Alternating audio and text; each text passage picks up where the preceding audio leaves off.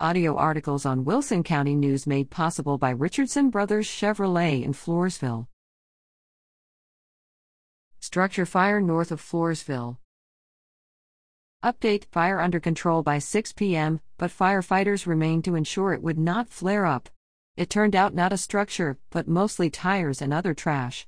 No one injured. Black smoke continues to billow from a structure fire in the 100 block of CR 331 north of Floresville. A Texas Department of Public Safety Highway Patrol trooper is blocking entry into the street to all but firefighters and other first responders. Wilson County Emergency Services District 5 and District 2 fire and rescue firefighting units are on the scene.